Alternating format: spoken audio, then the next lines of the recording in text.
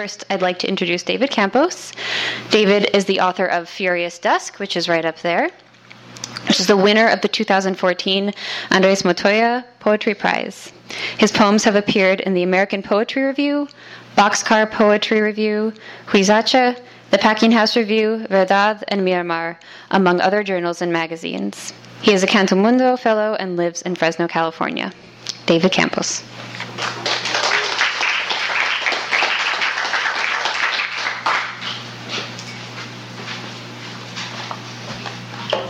Thank you guys for coming out. I know it's hot.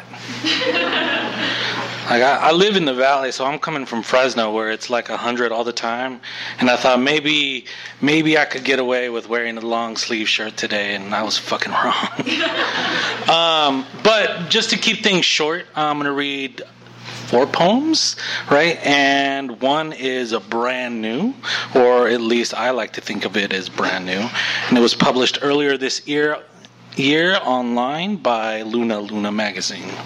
It's called American House Fire. And to give it a bit of context, I read a bad poem about Ferguson in the Paris Review, and I was just like, I think I could try to do something that I think that poem failed to reach. American House Fire. In a house fire, you don't die from the flames, so don't mind the broken windows. I'm trying to let the smoke out. I have been for a long time running from room to room looking for an exit. What I would give for the chill of starlight, to believe in a just God who brings rain to temper the blaze ravaging my house, to feel for once what it's like to win. In victory, instinct orders our arms to rise toward the heavens. Some say this is what we're left with, to remind us of God, to remind us to surrender. But the smoke has stolen too many our fathers. It's after our sons. And every door leads to another dead boy's room.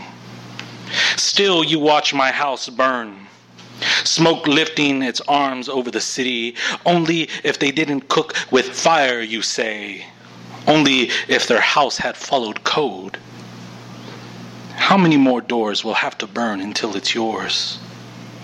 I'm running out of windows, and my arms are losing their strength. The sky darkens with victory, surrender. It's hard to tell anymore. But what's certain is, in a house fire, we die when we cry our sons' names.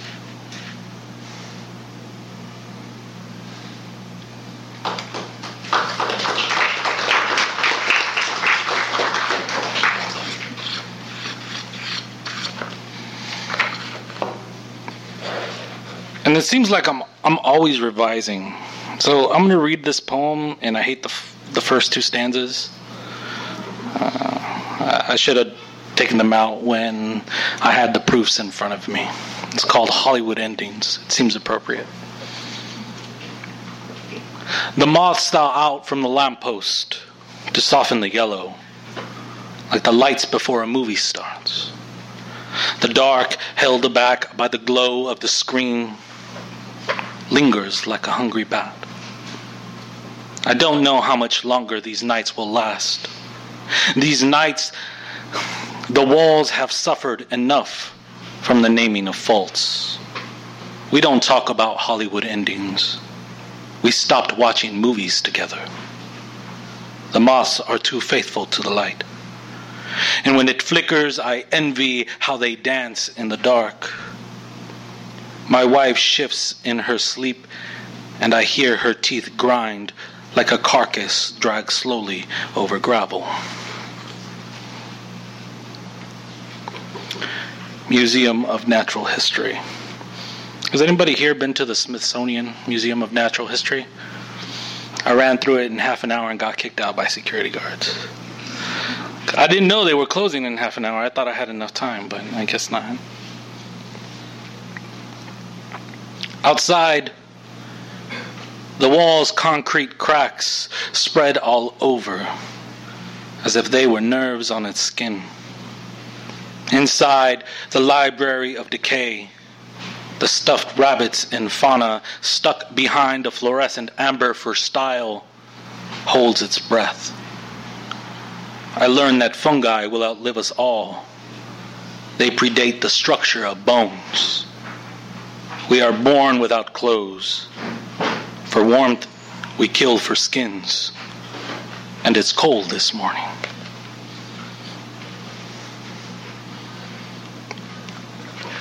And finally, I'm going to read Dusk. Now, I say I stole this poem, but it's really an homage to one of my favorite poets. His name is Larry Levis, and he has a new book coming out in January. Dusk. My father beat a man's face to the color of dusk. Dark purples and reds being swept over Tilzapotla. The man, Claudio Ocampo, had just slammed my grandfather to the ground, a knee pressed against his spine, over the cell of a cow that wasn't producing milk. I heard the cracks of his ribs as my father ran out of the house to knock Claudio off my grandfather, his fist unhinging this man's jaw. The splatter of blood spit out onto the cobblestone, mixed with the dirt, a mirror of the sky. When it was over, my father and grandfather came in and we ate our pan dulce with hot chocolate on the second-story balcony, listening to the crumbs falling into our laps. On the plane back to the States, while his hands healed from the swelling, I asked about the fight. "I'm sorry you had to see that," he said. And that's all he ever said of it. I never understood this apology. Sometimes, while I play football at dusk, I stare through the cement and bricks, the exhaust of this city in summer, and realize I'm looking at blood again. A small flicker drying, mixed with dirt, and a warning. It used to make me think of love, looking at the sun dipping into the mountains in Fresno. That light was furious. Now Fresno darkens as the wire from the street lamps is stolen. My father is dying. His hands have lifted so many cigarettes from pocket to mouth that his breath is disappearing like the light. When I visit, I hear his coughs wake him. They wake me. And we sit in the cold of the backyard looking up at the stars, and I remember my father telling a younger me that when we died, we went to heaven and became the stars we see at night. For years, I believed we would all become stars. Now we don't talk about endings or stars or the way his fist undid a face. We just watch the sky as if it could bring back breath and love, the sparkling sugar at the bottom of a paper bag that once held warm pan dulce. We both light cigarettes and blow smoke as if we were cities, and the streets were going dark as the dusk gives way to night as the sun shuffles from one lamp to another, trying to stay warm and safe under their glow. But tonight, Father, it is dark here in Riverside, where the earth just rattled, and the walls cracked like the bones that night you broke dusk out of a man's face. Yet here, when I think of you, I can almost believe that the street, as it rolls into the hills, leads to the stars. Thank you.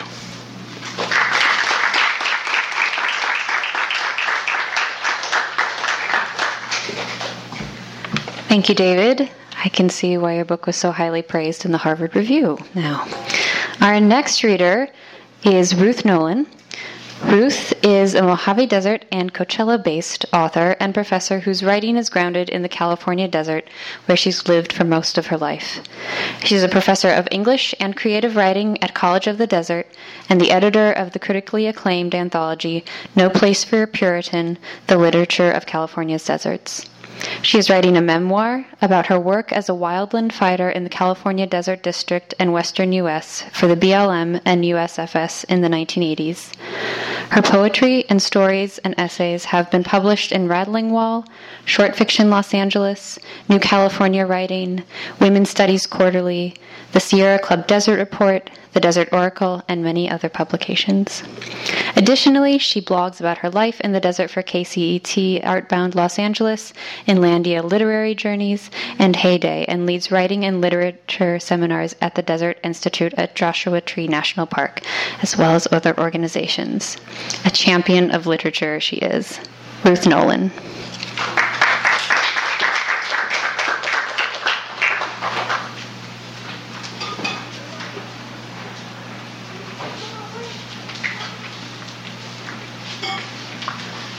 I was thinking a lot of people here were probably not born in the 80s, or maybe you were. But, so this is what I was doing when I was out there. When you were being born, I was out fighting fires. So, just like my daughter, who's in her 20s. I'm going to start out with 2 poems and then read a little bit from my memoir in progress. I've been, like a lot of us, really thinking a lot about the gun violence that's been happening in all the schools, and I teach also. So we had a thread at our school last year, and it was really kept under the lowdown. So this poem is hopefully a little transformation on that kind of thing. It's called Barely There. 27 Februaries ago, with a 12-pack of beer, I hiked all the way to the top of East Ord Mountain with 3 guys I knew from the summer fire crew. There was Kevin, who made almost $1 million growing marijuana in a hydroponic greenhouse. There was Tom, my boyfriend, strictly vegetarian, who liked to take apart and rebuild Volkswagens. There was Vinny, Sioux Indian, often mistaken for Italian, the future father of my daughter. All day we were in the harsh desert sun and wind, from valley floor to 6,000-foot rocky peak. We hiked and took turns firing Vinny's military-issue AK-47 assault rifle, breaking beer bottles, knocking the tips from jagged rock tops as far as a mile away. I won't lie, it was fun. And near the mountain top, we found a charred pair of bighorn sheep horns, resting near a cave, and they looked centuries old. Probably burned from some fire that swept through here, we said. Some sheep died up here.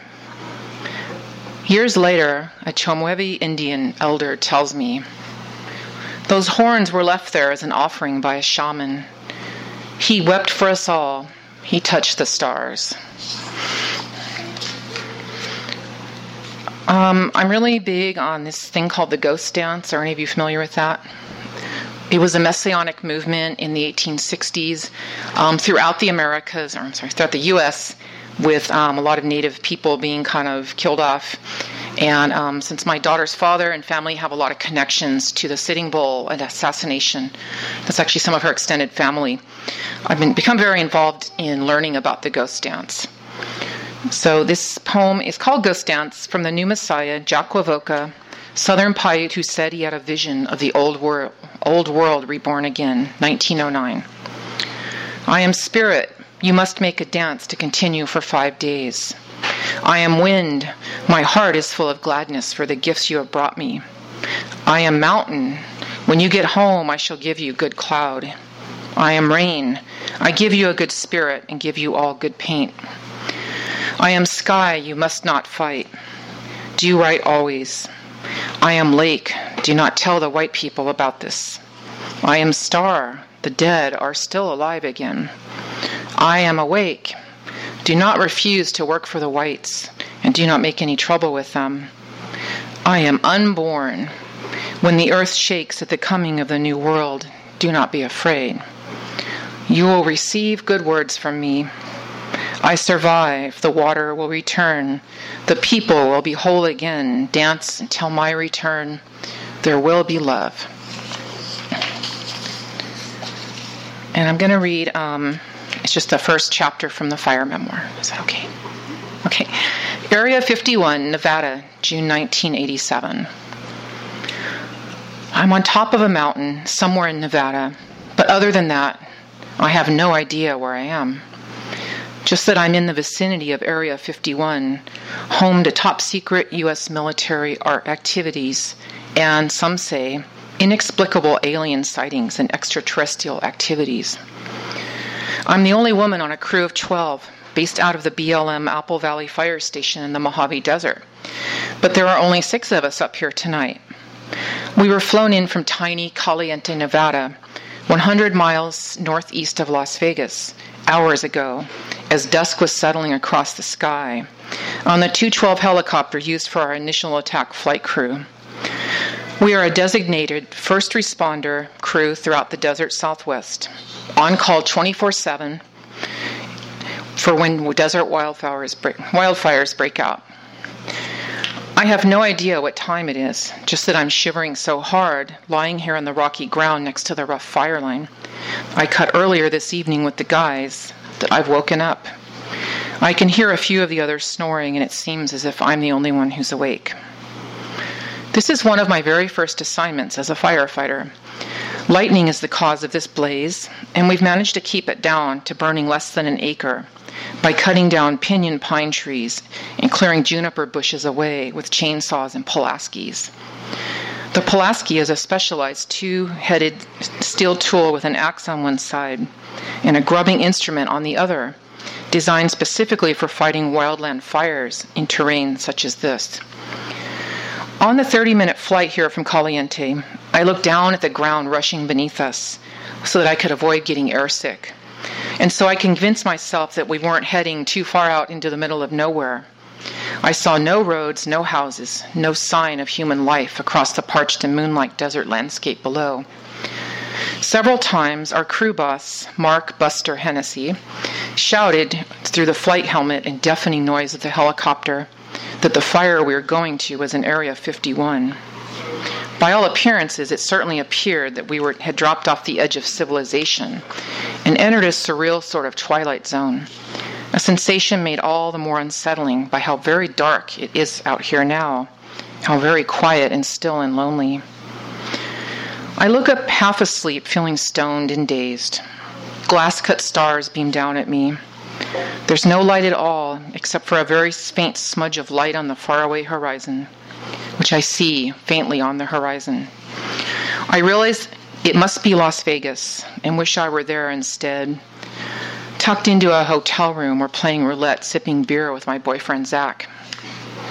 And I remember Zach's voice, thick with sarcasm, taunting me as I left the house a few days ago to work at the fire station, which isn't far from our adobe desert cabin where we live together. You think you're such hot shit on a hotshot crew, don't you?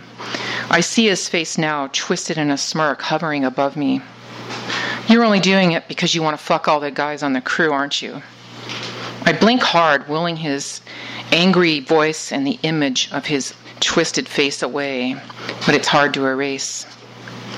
So I sit up, teeth chattering, pull the Velcro tabs at the wrist of my yellow fire-resistant Nomex shirt as tight as I can, then fold my arms close to my chest and lean forward, trying to pull myself into a little ball to gather warmth into myself.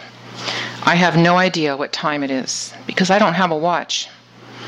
This is many years before cell phones are around, and it's doubtful I'd be able to get reception anyway in this extremely remote place. I'm scared. I wish I had a blanket, but out here that's a ridiculous thought. Each of us has only what we can carry on our backs, including as much water as we can clip onto our belts in 1-quart plastic bottles issued by the BLM, a headlamp that fastens onto our plastic yellow hard hats, and of course our tools, which weigh a considerable amount. I'm using my mandatory fire shelter, folded and bundled into a pack the size of 2 boxes of brown sugar, our only defense against a fire blow-up, and to be used only in emergencies, at the direction of our crew boss, as a sort of pillow.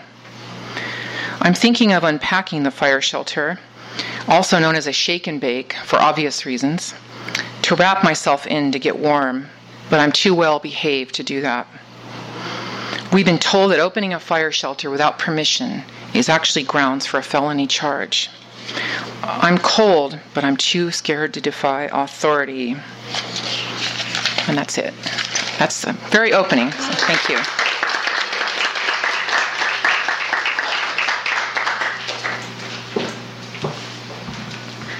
Thank you, Ruth. That was wonderful. Can't wait for your memoir to come out. You will have to let us all know.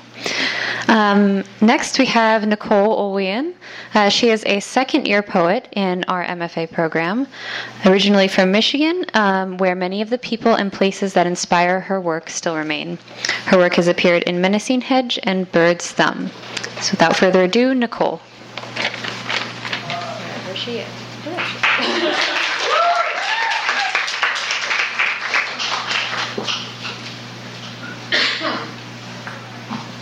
Hi. We have so much time today that I'm going to do something that I've never done before, and I'm going to read from a story, just a short bit, and then I have a couple poems too. So the story, it's probably a little bit necessary to know that it does go in reverse chronology, and each section begins with a date, so I'll be sure to read those for you. And it does follow a woman who lost her son when he was young, and it sort of traces back from her finding relief and happiness with that all the way back to his death. So this is the beginning. How to accept the lunar landing. 20th of July, 1977. Sit on the back porch of the house you are viewing with Roger. He is inside with the realtor, the two of them dancing, the buyer-seller waltz, 1, 2, 3, 1, 2, 3, never coming out even. Gaze at the oak trees growing, lined and thick like soldiers, on the edges of the property, your first sign that this is the right one. Consider Roger, long legs ahead of you on forested trails, rough hands upon your shoulder blades in the morning, and feel the muscles in your mouth tighten with happiness. Feel the sun flicker with a passing cloud, brief, cool shadow into a bath of butter light. Lower your eyes to the ground and remember a silence like outer space, blood in the grass and a flap of cardboard moving back and forth in the breeze. Pull the toy space shuttle from the inside pocket of your purse and examine it. Consider Alex. Consider your child turning to dust beneath the ground, a voice the earth hasn't heard in 8 years. Notice the first falling pebbles of the rock slide in your chest, the one that tumbles through the airways, boulders bouncing off of ribs down into the stomach, where the pile will sit until you, bruised, can build it back into the mountain. Consider leaving. Consider running to a place where you can be alone with your grief, loyal to your past.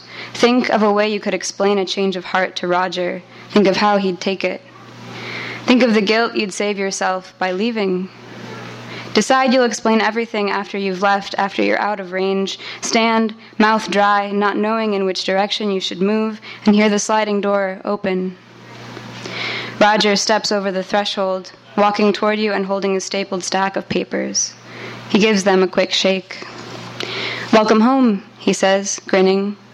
He reaches up, as he often does, to flatten his hair, and something about the way he smacks at this particular curl makes you think of Alex, the way he would smack at his forehead when he messed up his drawings. Feel your reluctance fade a little and return Roger's kiss, sliding the toy shuttle back into your bag. 26th of January, 1976.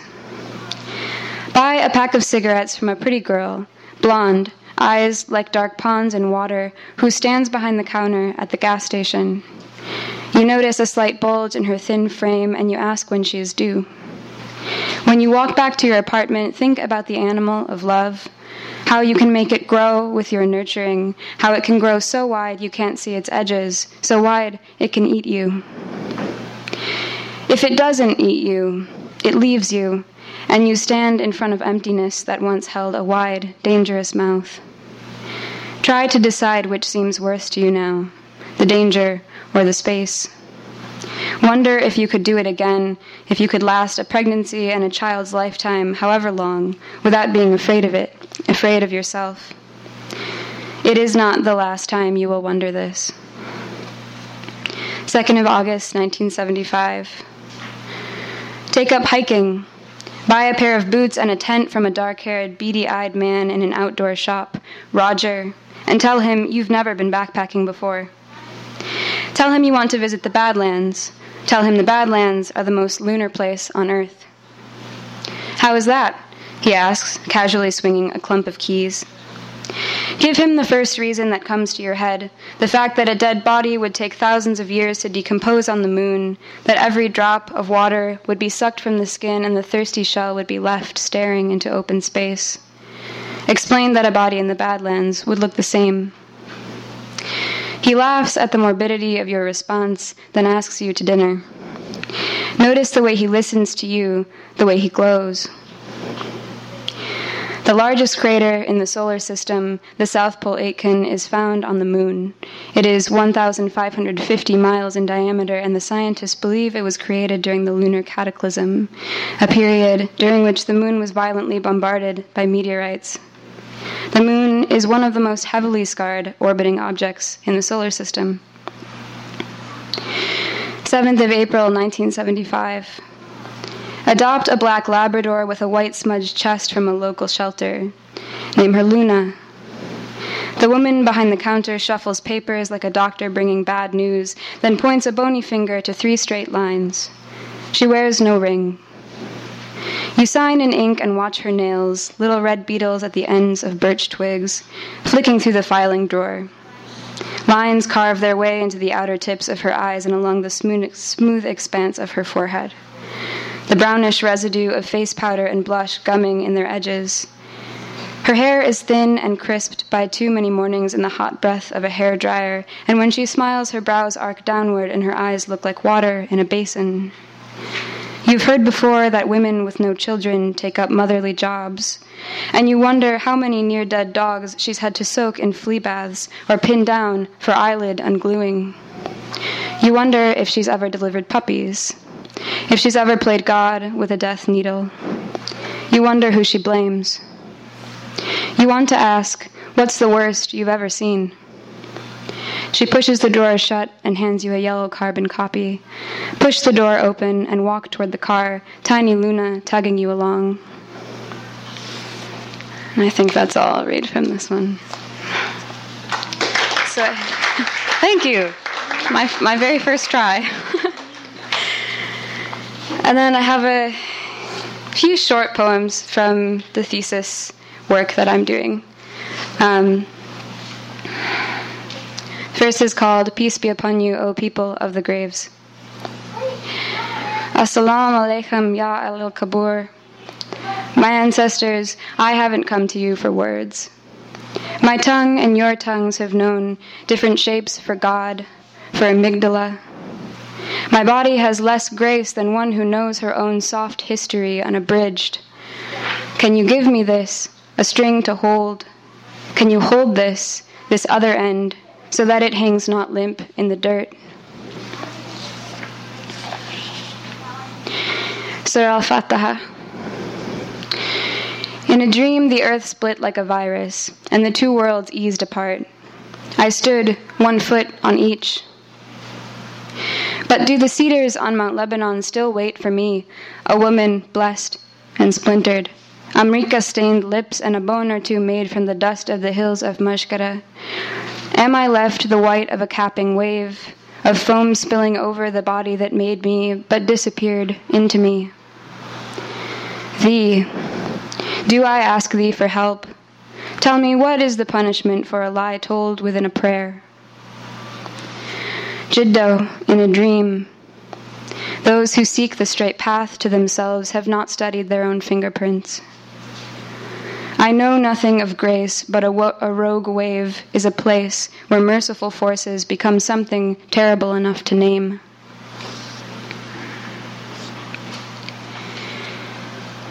Our Lebanon. I came to myself in the dead of night, a desert refusing water, and the horse they swore had been broken pummeled the side of its enclosure. Here, horse, come to the fence. Tell me of the day we left you. I will tell of the day I recognized kinship in a bowl of olives.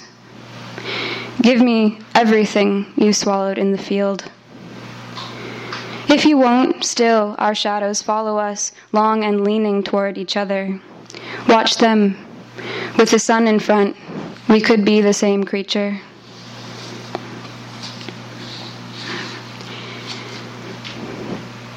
The earthworms think how foolish we are to kill a man for what his father has done. Not knowing but being what was already there, I ate grape leaves in Detroit. The woman who brought the Heineken and whiskey round was bent, a scar in soft ivory above her eye. When they reached the southern branch of the river Alizia, she fell and put her mouth to the Lebanese sand. See pollen trace its love on the belly of a wasp. My father's country did not give her a name, or honey, or olives, or cedars for our children. Her voice, that sand, but under a soldier's boot. The nationless step through, and below, the bones of my ancestors, then their ancestors, toward Mecca, and the worms, 9 hearts beating, 9 hearts forgiving. I have a little baby one that is a little lighter, called Kaleidoscope. Give me the morning's yellow river of hair, the fast contraction of your pupils. The way an iris holds history in pixels is the way you broke me open into light. Thank you.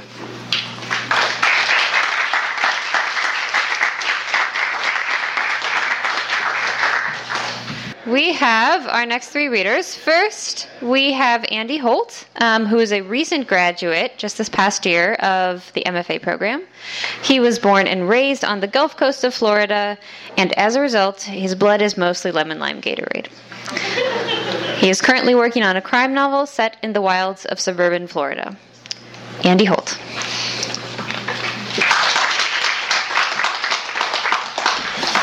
Thank you. Okay, so everybody knows Florida is popular with tourists and retirees and crazy people, but not everyone knows that there are a lot of fugitives in Florida. I don't know if we have the most, but we have the best fugitives, I promise you. So I brought this short chapter from this crime novel I'm writing, and it stars a fugitive. Keeping his eyes full, that was the ticket. Occupying the senses. Eyes full of the water, nose full of salt mud, fingers busy rolling mangrove leaves into balls, and then reaching to grab another from the Ziploc in the passenger seat of his Jeep. Ears overcome with the wind flying down the highway to the convenience store. The swamps and pastures spread maddeningly into a straight horizon, like God had done the math just right. Too much time looking out over the flat green, and thoughts would start to creep into the gap. Traumatic visions of flame and blood and white-eyed animal confusion. Waking hours were best spent down in the swamp of things. At night, he dreamed about a long line of tanker trucks in 4 colors. Mornings, he woke up screaming. Leaving the trailer was only necessary in the morning to pick up supplies from Al's Mart out near Yeehaw Junction. But entering the highway meant peeking his head clear of the bushes. The road was elevated above the swamp, and the open air had a dangerously cerebral quality. He preferred the mobile home park, where he had lived for almost 2 weeks, the gathering of trailers near a fire circle 10 miles off the highway. The 6 other residents all had leather faces. They were neurotic, but they learned stillness. Maybe he would too someday. Last night he was so anxious he grabbed a blanket and slept outside his trailer just for the calm it offered. The need to be alert out in the wild. Being below the top of the food chain, it kept his mind squarely on his surroundings. Maybe one night a feral python would sneak up and consume him. That would be something close to justice, that or him burning to death. He tried his best not to think about it. Another mangrove leaf slipped from his hands into the wind, and he picked another from his Ziploc, tried to focus on the rough texture between his fingers. The rooftop of Al's Mart came into view. The glass front door was translucent with the remnants of old stickers advertising souvenirs for Yeehaw Junction, once a major tourist destination for tourists to buy knockoff tickets to Disney World. He tossed the last leaf onto the pavement and started picking salt from his beard, pulling at the thick hairs just enough for it to hurt. Inside, the store was split between the wall-to-wall refrigerators of a convenience store on the left, and on the right, a gift shop of cheap Native American apparel and plastic imitation gemstones. Behind the counter, Julie lounged with her legs propped up on the countertop. Though a white girl, she kept her hair in 2 thin braids and wore one of the cheap Indian headbands. It had become clear over time that she did this on her own. Funny girl she was, and pretty. Big eyes, paper skin. He wondered where she lived. At the sound of the entry bell, she made a move to stand, but once she saw the greasy customer, she sagged back into her chair. Morning, Armand. Bless that girl for committing Armand to memory so quickly. He had missed the tactile pleasure of being called by his real name. Top of the swamp to you, Julie. We're out of black cherry jerky. No big deal, he said, though in fact it was. We've got jalapeno and mesquite. Each morning he bought a handful of black cherry pork jerky, a couple bananas, spring water, and a carton each of milk and orange juice. He had no refrigerator. Black cherry jerky had become the taste of his mouth. The routine was comforting, and in his experience, change could stir up all kinds of trouble. He could see himself taking a bite out of some other flavor, and the door of his memory bursting open like an incinerator. When are you getting another shipment of black cherry? Let me check the manifest. Julie kept scrolling absentmindedly through her phone, eyes half closed. Says we got a half-ton load on its way from Hong Kong. Got delayed by the worst nor'easter since the turn of the century. Just answer the question. God bless the souls of those poor crewmen. You don't have to be a smartass. May their valor carry them into Valhalla. To the sound of vaguely tribal percussion playing through the speakers, he gathered everything but the jerky, then spent a few excruciating minutes choosing between the green jalapeno bags and the red mesquite ones. Eventually the colors made him start thinking of the tanker trucks in his dreams, and that raised enough panic to grab a bag of each and hurry over to the register. He handed her a $50 bill. I'll take the change in internet minutes. Armin nodded to the dusty old desktop in the corner with the sign reading $1 a minute. Every day with the internet, you should really get a smartphone. Those things are tracking devices is what they are. Then use the computers at the library. But then I wouldn't get to see your beautiful face. Ew, gross, Julie said, smiling a little. She probably couldn't tell from the greasy beard growing on his face, but they were around the same age. The register chirped. She nudged the plastic bags of groceries across the counter. Okay, $30 change since you went so easy on the jerky. She handed him the receipt. That's a half hour of World Wide Web. Ready, go. At the push of the power button, the computer whirred to life and displayed the pixelated landscape of Windows 98. The old browser took 30 seconds to load Google, and even longer to load the Bank of America website, where he could check the page for his account. For the past 2 weeks, the transaction history showed $100 withdrawals at the Alsmart ATM every other day, each with a $3.50 transaction fee, making for withdrawals of $103.50 and an otherwise spotless series of $50,000 deposits on the first of each month, stretching back for 1 year. All of them from LSV LLC, all of them completely untouched. The same size payments extended a full 10 years before that, too, from excess holdings. The total balance in his bank account began with a 5 and stretched on for a while after that. He never let himself put the sum into words. Leaving the money abstract lessened the guilt, as did refusing to spend any of it, at least until this recent series of misfortunes. Next in his routine came the email. He navigated to the Shush Mail homepage, which featured a hooded person with a single finger raised to its mouth, and underneath a button reading, "Log in to your discreet mail provider." His inbox featured a year of daily incoming messages, and the sent folder a year of daily outgoing, all of them identical. He typed bc@shushmail.com into the address bar, typed a single A into the subject line, and left the body of the email blank. He pushed send and was taken back to the inbox, with its long string of messages, all of them with a single letter B in the subject line. All their bodies were blank as well. No questions, no best wishes, no nonsense. Just his former employer, Bud Christensen, reviewing the manifest of a sinking ship, making sure he was still alive.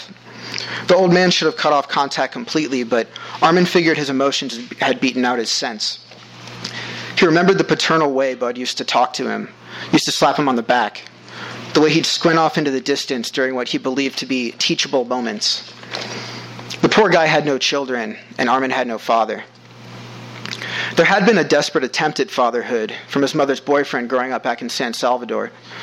He even tried to play a game of catch with Armin one summer afternoon. The old beaten child's mitt barely contained the grown man's fingers, but it was the best he could find. The tattoos on his arms shined with sweat. That was the year his classmate, Otto Guzman, died in combat at 14. A dozen armed teenagers watched from the back of his funeral, though it wasn't clear who they fought for. His casket stayed shut to save everyone the sight. The lid picked up a thin layer of red dust before the end of the graveside mass. Otto's mother went home with dust on the front of her polyester dress, which looked black somehow, but blinked purple in the sun. That was the year Armin's own mother got scared enough to send him away. Years later, that time would come to be called the Civil War. One night, a group of hard-looking men and women came to put him in the back of a truck with the other children, some of them crying, others wide-eyed with fear. Then came the late-night smuggling over the border, the teenage years picking strawberries in Plant City, Florida. When he was somewhere between 15 and 18, a sweaty German-sounding man showed up at the strawberry field and called him over.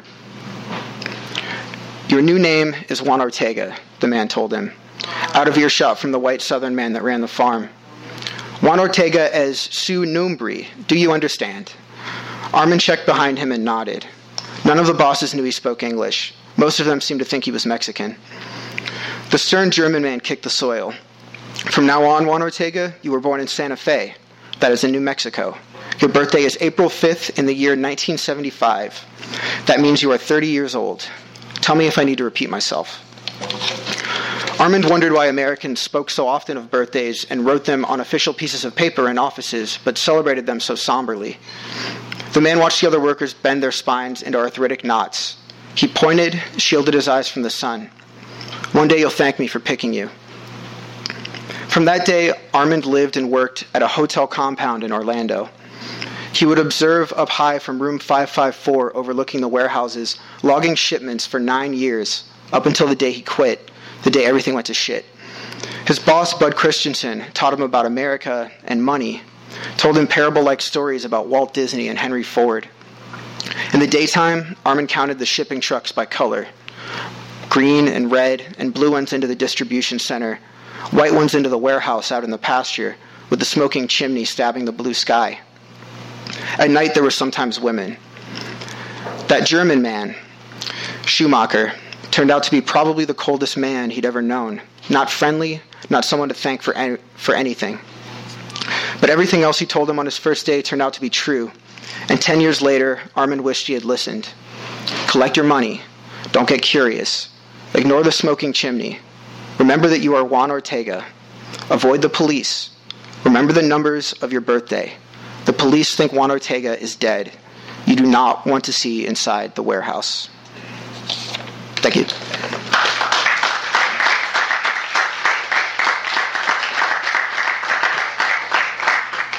Thank you, Andy. If you don't mind, I'm going to borrow that line, "top of the swamp," to you from now on. That is how I will greet everyone in our drought-ridden state.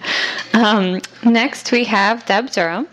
Deb immigrated from California from the untamed cornfields of southern Indiana for the sole purpose of writing nonfiction creatively. Noble purpose.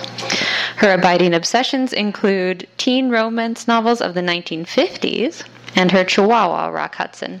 Deb. Hey. Okay.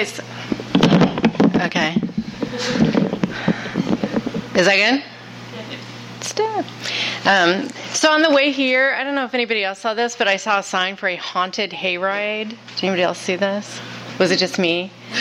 You seriously almost lost me. A haunted hayride in Los Angeles? Give me a break. I want to go. And then there's a carnival down the street. What I'm saying is, I know you had choices. I appreciate your being here. So this piece, it's called Tipping Point, and it's actually in the summer issue of the Los Angeles Review of Books quarterly journal, which is the brainchild of the fabulous Tom Lutz, who is a professor in the MFA program. All right, here we go. The sound is relentless, like a buoy bell at sea, pulling me through the comfortable torpor of pouring rain, churning waves, and night sky. I would prefer to stay there, floating without responsibility, but the sound yanks me out of sleep and back into my body. My right hip feels as though a railroad spike has been driven through it.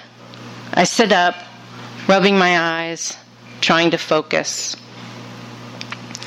It is my grandfather's voice that has dragged me into consciousness.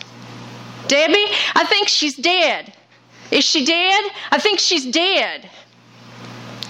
The hospital blanket falls around my ankles and nearly trips me as I stand.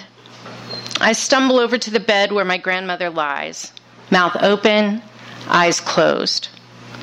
Her face looks like candle wax just before it begins to melt. And I say the first thing that pops into my sleep-deprived head. "Oh my God, she is so dead." It's around 5 a.m. My grandmother, at the end of a year-long battle with lung cancer, has been in this room for almost 2 weeks. A month earlier, she'd been told that she was cancer-free, but a persistent ache took her back to the doctors and the news that she had very little time. She's in the hospice wing of the hospital where I was born. I am the only member of this family, immediate or extended, who lives outside Bloomington, Indiana, a university town where my family settled 7 generations ago. My family is wholly town. Their only relation to Gown is through employment as security guards and janitors. My father had called me in Chicago, my home for the last 12 years. When I heard his voice on the phone, I felt a vapory tendril of fear, like fog under my ribcage. "Your grandma's in the hospital," he said. And this was alarming. It's not only that my father hardly ever calls. My grandmother has always been a firm believer in not bothering others with her health problems. Usually I don't hear about any illness until months after the fact. "Should I come down?" "If you want to." "Does Grandma want me to?" "Yes." I wanted to yell at my father for being a dumbass, but I didn't know him well enough to get that personal. Instead, I called Southwest and booked my flight. The next day, I walked into the hospital room full of relatives, and somebody said, "Here she is, Norma." As the first grandchild and the only girl out of 6, I have always been the clear favorite. "I'm so happy you're here," she told me, tiredly squeezing my hand. "Grandma, where else would I be?" She seemed to be doing well and enjoying her company, but my grandfather looked exhausted, and his sister Sue whispered to me that he hadn't eaten or been home in 2 days. When my grandmother drifted off to sleep, I told my granddad that I was starving and asked him if he would buy me lunch in the cafeteria. He was glad to have a person who needed something he could give. We ate meatloaf and mashed potatoes and red Jell-O.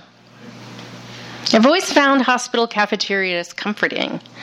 It's a place to forget for a while, and the food tasted good. After lunch, my grandfather took me back to the house to rest and fell asleep himself while I was napping. It was evening when we got back to the hospital to find my father alone, sitting in a chair on one side of the bed and watching my grandmother breathe. He left soon after we arrived, and thus began the pattern of our days. We sat with her in shifts. I was on night duty, keeping vigil with my grandfather. My Aunt Gloria came to relieve us around 7 every morning. My father took the early evenings, and my Uncle Mike and other family members, my great-aunts Mary and LaDonna, and any one of their children, Tariva or Tim or Kenny Lee, came on weekends and whenever they could. I developed an insatiable hunger for the thick, cinnamon-battered French toast in the cafeteria where my grandfather and I stopped every morning on the way home. Nothing in a hospital room is soft. It's all sharp angles and hard, washable surfaces. Everything must be easy to sterilize against possible infection. Rubber tubing, molded plastic, vinyl and chrome, tile-covered concrete.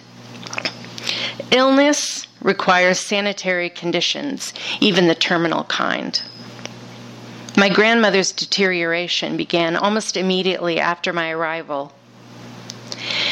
Despite knowing the end of the story, it was shocking to witness.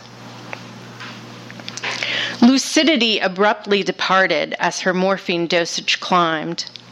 I watched her play a game of euchre with imaginary friends and fought to stifle teary giggles. The skin behind her ears was raw from the elastic strap on her oxygen mask, and my grandfather made padding from layers of Kleenex. Her lips were peeling from the oxygen that she couldn't be without. My heartache was a physical pain that radiated to my fingertips. They throbbed in rhythm with my pulse.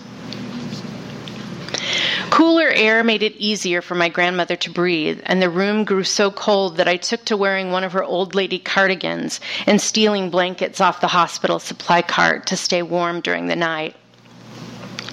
Half of the room was in cave-like darkness.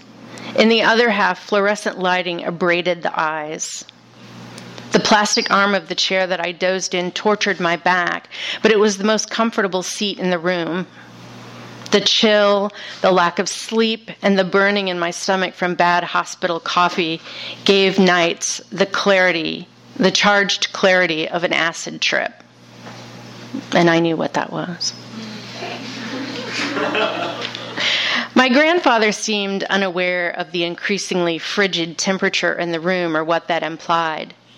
For 30 minutes at a time, he knelt on the tiled concrete, massaging warmth into his wife's hands and feet.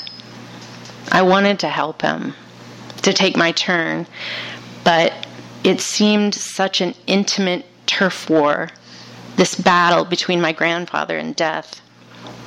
My very presence felt like a violation.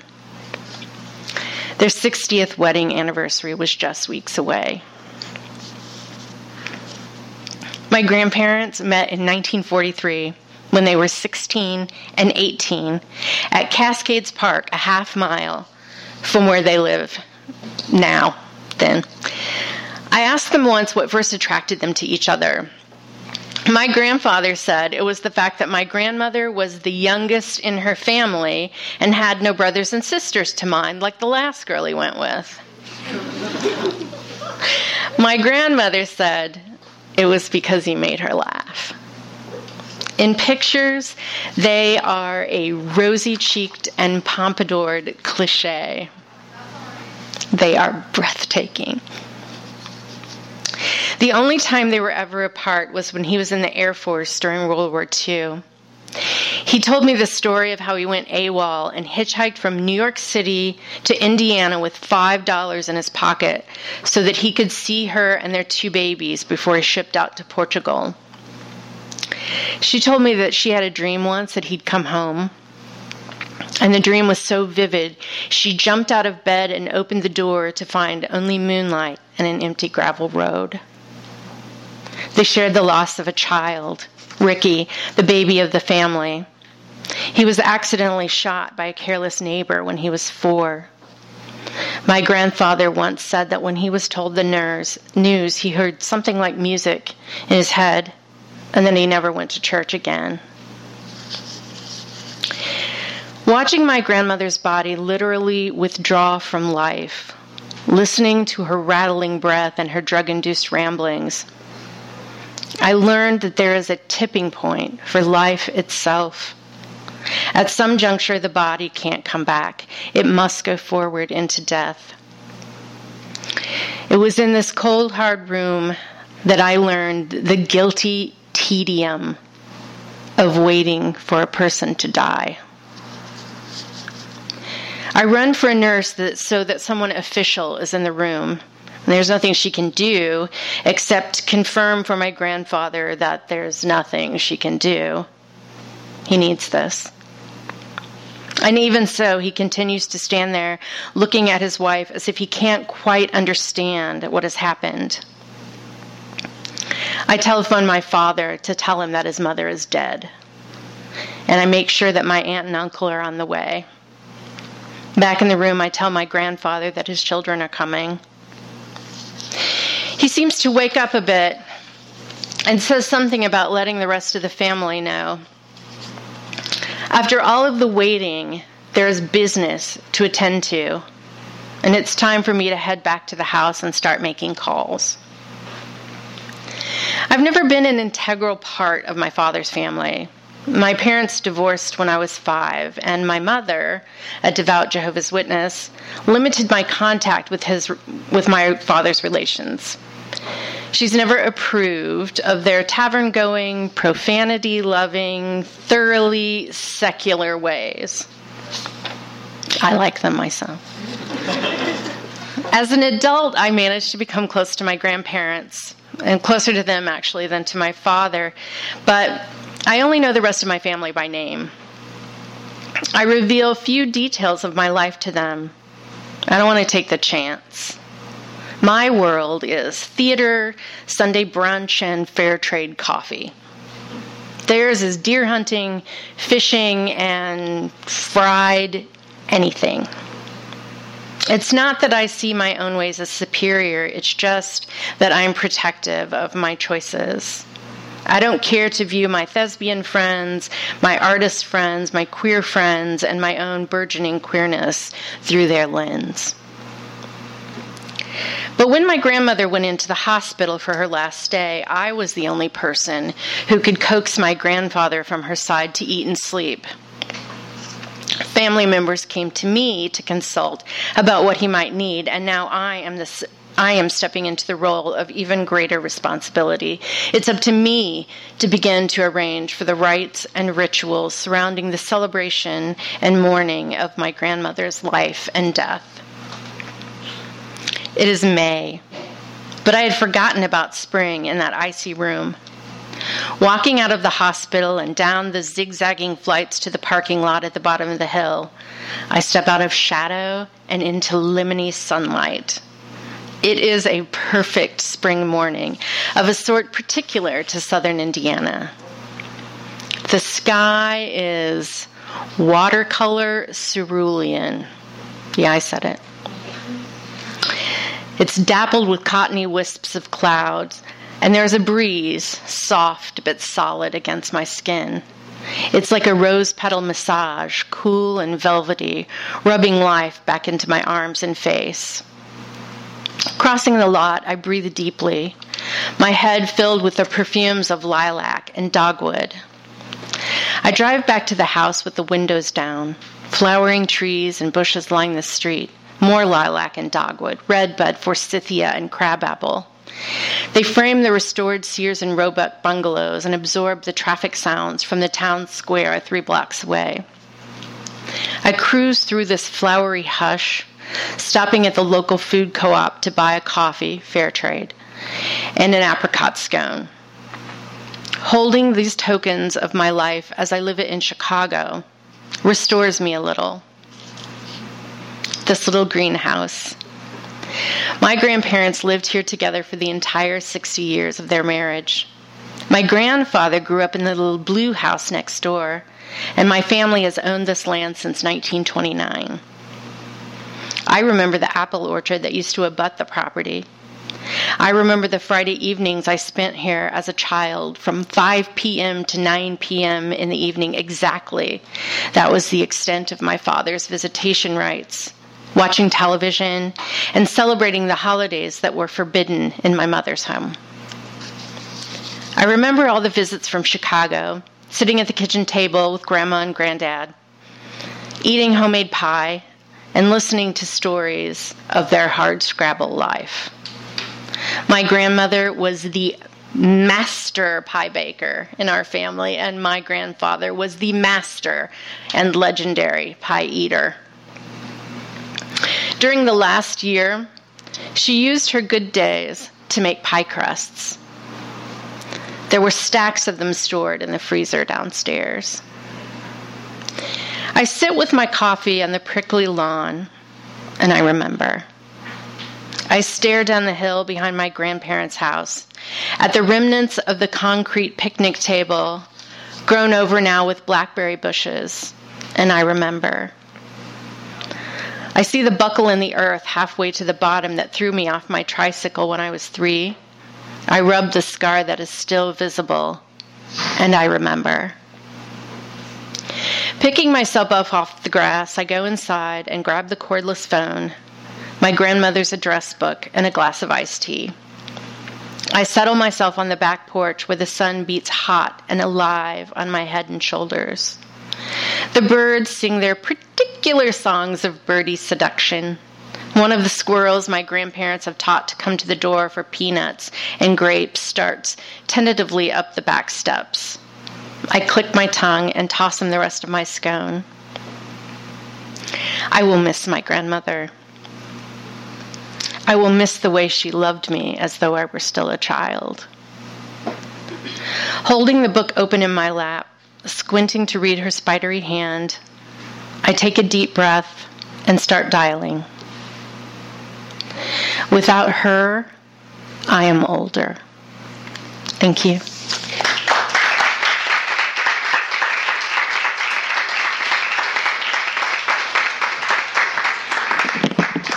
Thank you, Deb. That was the first time I've ever heard any of Deb's work, and now I'm hooked. I don't know about you all. Our last reader is Alex Ratanapratum. He is a Thai-American poet from Orange County, California. He received his B.A.s from CSULB in English Literature and Creative Writing and is in his second year at UCR. He has been a workshop leader for Cambodia's first literary journal, Nou Hach, in Phnom Penh, and his poems have been published in Rip Rap, Nou Hach, and the Asian American Literary Review. Alex.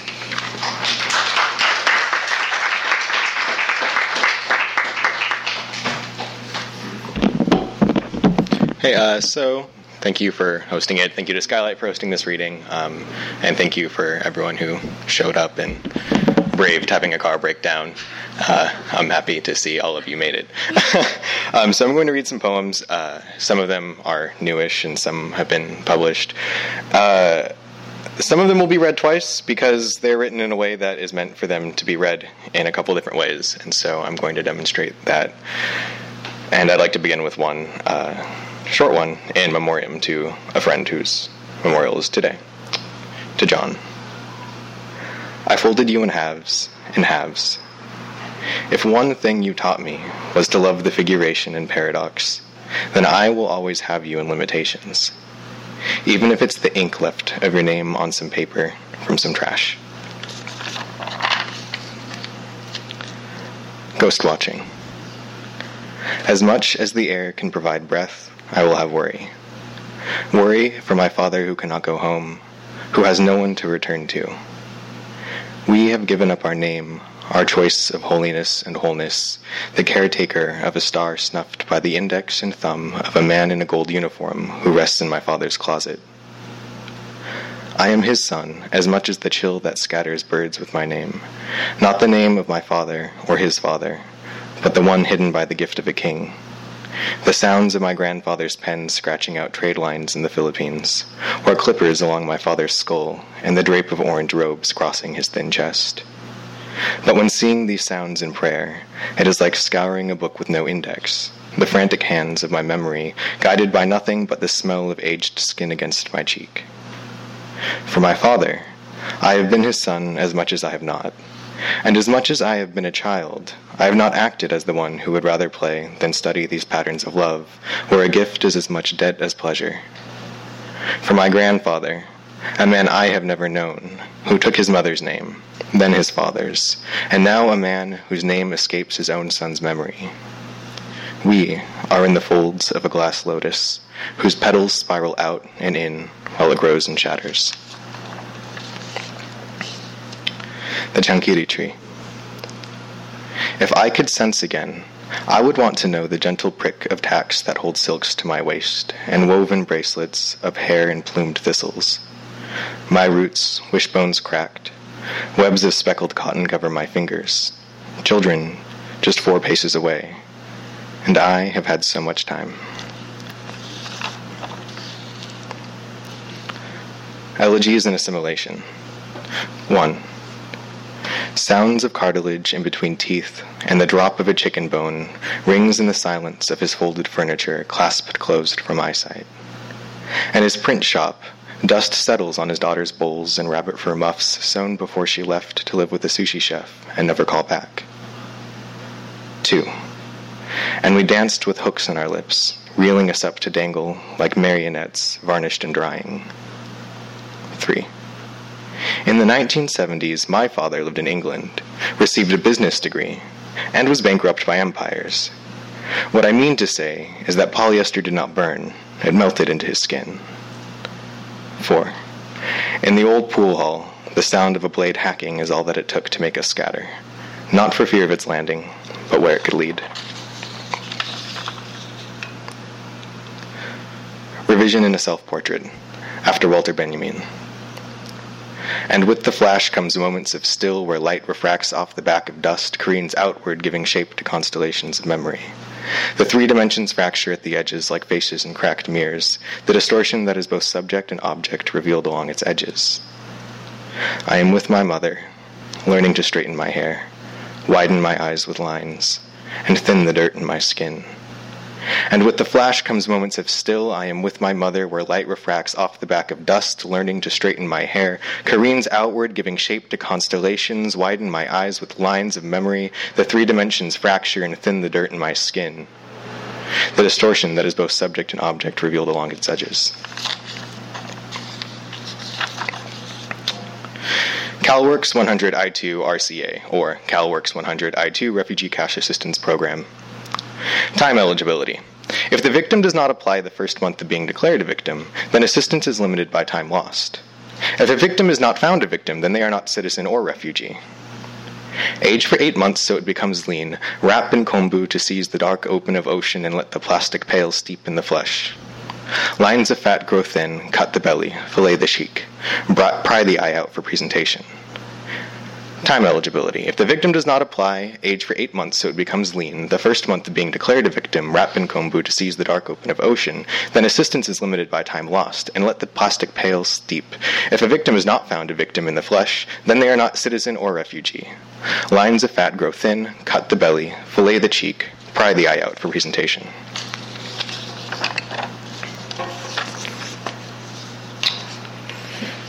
So, yeah, this one is probably one of my more experimental pieces, and it's kind of hard. You can't tell what I'm doing, but there's these academic endnotes and an annotated bibliography that go along with this poem, and they're all meant to be sort of read at the same time and in different ways. So I will read it one of those ways because I don't want this to last too long. Nomos Trentarium. 10,000 miles tip to tip. An American expansionist slogan depicted in a cartoon, see below, after the Spanish-American War, where the U.S. decided it should continue settler colonization as a regular practice, reaching from one end of the continent to the islands off both coasts. Office of the Historian, Freedom of the Sea, Homer's Heroes. The mountains never lost the old pious fear. The sea is a place of free trade and non-ownership, whereas land is a place of sovereignty and ownership. Schmidt 178. It is a heroic endeavor to breach the antiquated lands of the East. With every pop, trees fall to the ground, and bivouacs squatting the terraces are felled. Like sparrows before the shake, a collective scatter. If I read with my body, then each sound, vibrational exercise, eardrum, throat string, gut thump, in nomine Patris et Filii et Spiritus Sancti, in the name of the Father and Holy Spirit. Therefore, go and make disciples of all nations. Matthew chapter 28, verse 19, NIV, never indict valor, whether it be killing everyone over 10. Davenport. One after another. Nights are where I can still taste fish sauce and shrimp paste that hangs low against the wall by the freeway. Guan Yu stands guard behind a grocery store, and the old men with their karaoke mics sing like Paris by night, while sucking down coffee like water with cigarettes, tracing the arc of the distance between a back strained from carting boxes of frozen meat and produce, and a chest where they hold the breath of their sons and daughters. If we are the bodies that make up the sums of refugee, then each of us is premature and are severing from the cities in which we loved. These cities carve out a shape called motherland, and us, too young to remember her face in a willingness to forget. I want nothing more. I can still hear my brother saying he could feel insects on his skin and at his feet, his skin pulled like sheets from brown to pallid.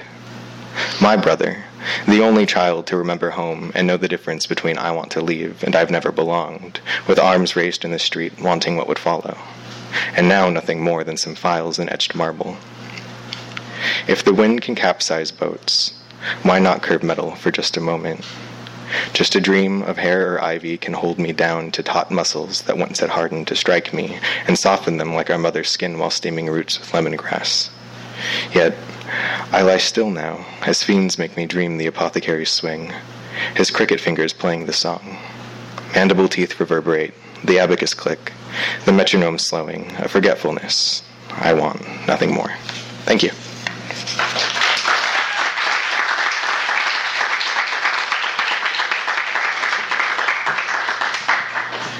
Thank you, Alex. That is all we have for tonight. Thank you all for coming. Thank you to Skylight for hosting us and being so wonderful. Always. Just a reminder, David Campos' book, Furious Dusk, is at the front for purchase. And I do not want to say any more in hopes that what you've heard tonight will linger in your mind. Have a good night.